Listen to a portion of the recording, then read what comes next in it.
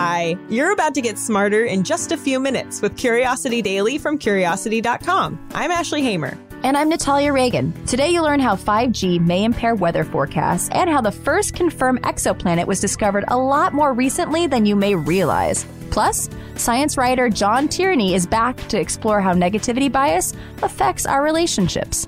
Let's satisfy some curiosity. When you're in a long-term relationship, especially during lockdown when you and your partner are in contact 24/7, I wouldn't know anything about that. It's easy to get preoccupied with the things that they're doing wrong. That's another way we're affected by negativity bias, which John Tierney talked about on yesterday's episode. Today, he'll tell us about how our ability to deal with negativity may be the most important quality for a good relationship. Science writer John Tierney is a co-author of the book The Power of Bad, How the Negativity Effect Rules Us and How We Can Rule It. And Cody and I talked to him right before the pandemic hit. But his lessons are surprisingly relevant to today's world. Here's John. It does distort, relationships, and it distorts the way you get along with people. In relationships, when researchers track which couples are going to stay together, they find that it isn't really the good qualities, it's not the good things people do for each other, it's how they handle negativity. It's how they avoid offending each other, and how they give their partner the benefit of the doubt when something goes wrong instead of assuming the worst. They've even found in couples, there's a great experiment where they scanned the brains of people who just fallen in love, and then they went back a few years later to see which ones were together. And they found that the ones who were still together, when they went back at that initial brain scan, they found that the part of their brain associated in making negative judgments actually kind of shut down when they saw a picture of their partner. They maintain what researchers call positive illusions. And now we can't, order our brains to, some people are better at this than others, but we can all learn how to give our partner the benefit of the doubt when something goes wrong. Don't necessarily assume it's some big character flaw or that they did it because they don't care about us. Maybe there were just external circumstances. And the main thing in relationships is that when something does go wrong, don't escalate it.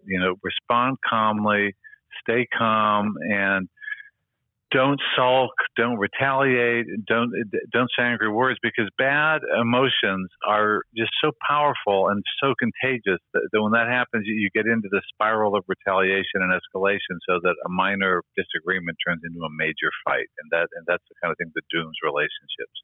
It sounds like a really strong case for putting a picture of your significant other on your desk at work. It may help you kind of reset yourself, ground yourself a little bit. That's good.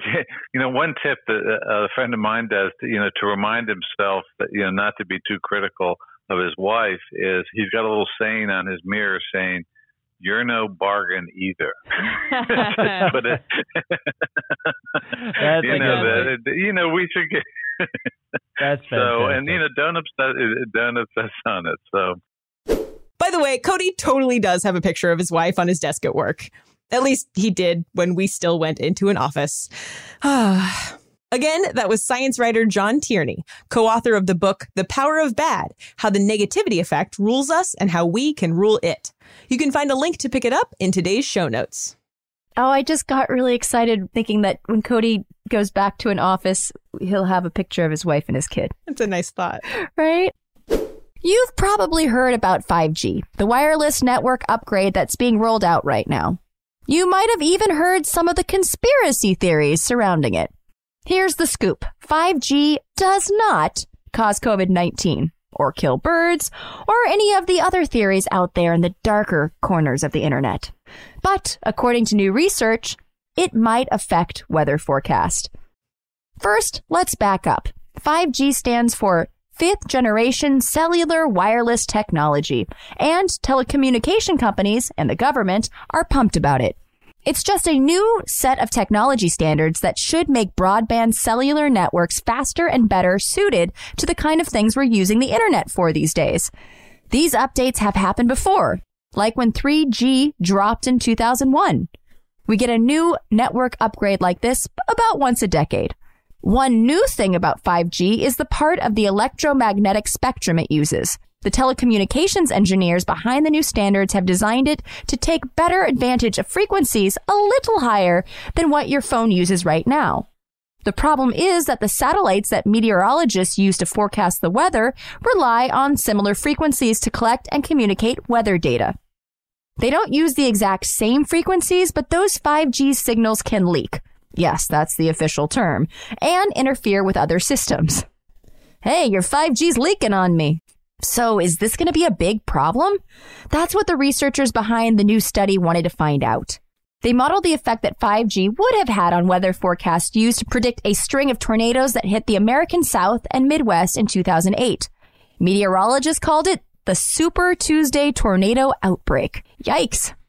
Based on their model, 5G signal leakage would have had small but noticeable effects on the accuracy of the forecast.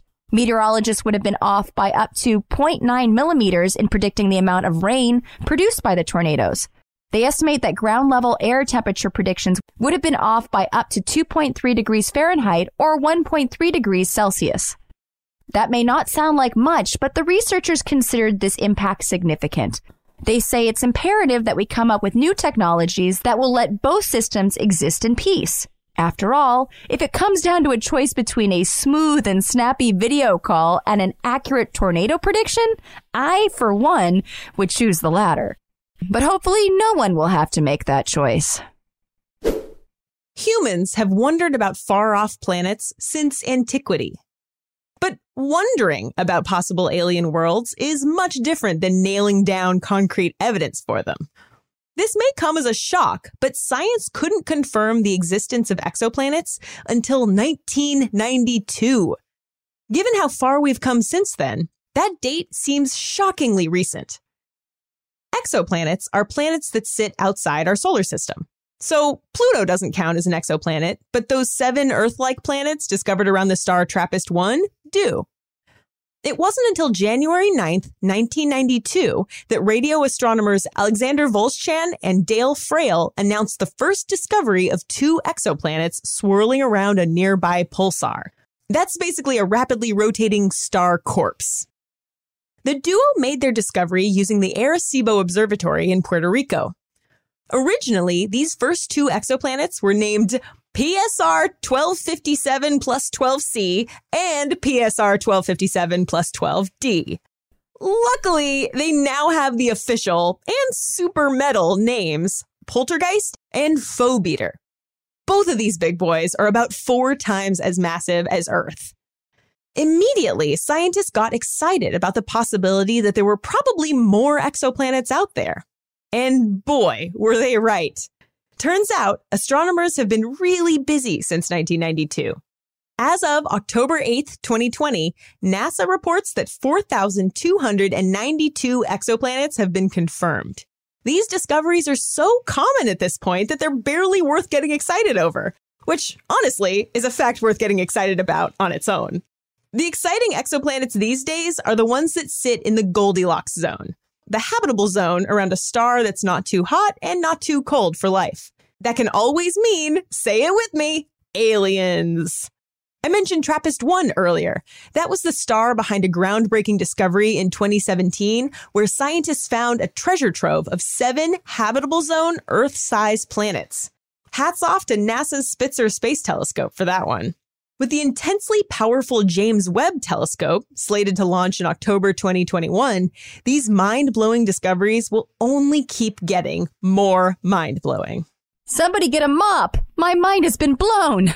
NASA's going to have to just buy a bunch of mops, just have in store for all these poor planetary scientists and astrophysicists losing their minds. But what do you want to be when you grow up, Timmy? I want to be a NASA brain janitor.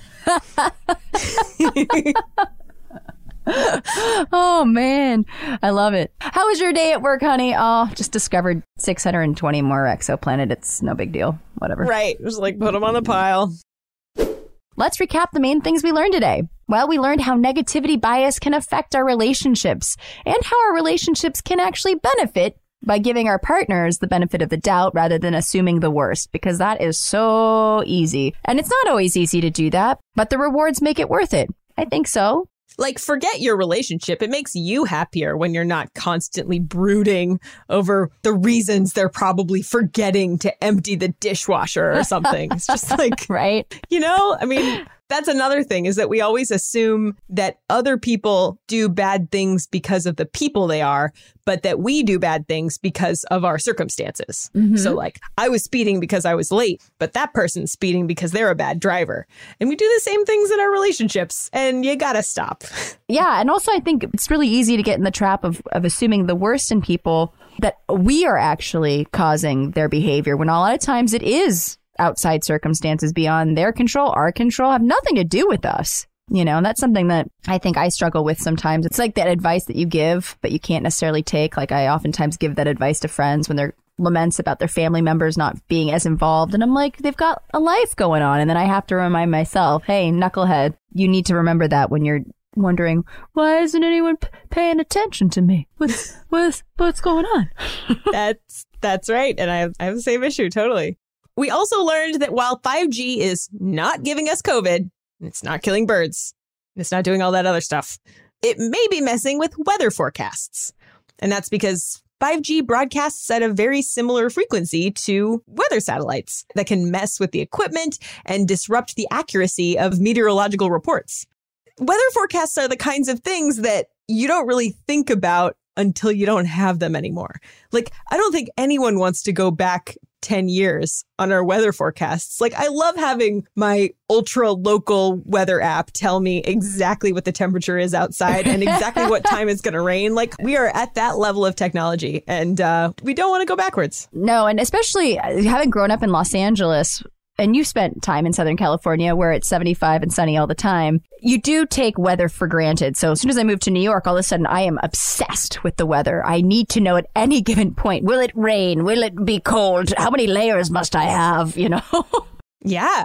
And lastly, we also learned that exoplanets, which we've heard so much about in recent years, weren't even discovered until 1992. And in those 28 years since that January discovery, scientists have discovered 4,292 exoplanets. No, I just feel like the sky is just dripping with exoplanets at this point, you know? I'm just amazed that I was alive at a point where we weren't sure if there were other planets outside our solar system. Like, my goodness, that's amazing. Do you have a favorite exoplanet? Oh, I once wrote an article about all the weirdest exoplanets. Mm-hmm. And there might be some out there that are made of pure diamond, which sounds pretty awesome. What? Yeah, because they're just carbon pressurized, just a diamond planet. Mm-hmm. Wow. Is it emerald cut? Is it sapphire? What are the cuts? It's a good question. You're an engaged person. I don't know what the cuts are of diamonds. Like, that's the part of the being engaged that I hate the most. I don't know. I hate it. I don't know. I'm supposed to know. Don't ask me to tell you. There's like a teardrop. There's one that looks like a square. I don't, you know, I want the one that looks like can it be the poop emoji? Ooh, that's good. Yeah, right? I think that's the princess cut, honestly. The princess and the poop. Oh, pull up a stool. Okay. Today's stories were written by Grant Curran and Joni Folletto and edited by Ashley Hamer, who's the managing editor for Curiosity Daily.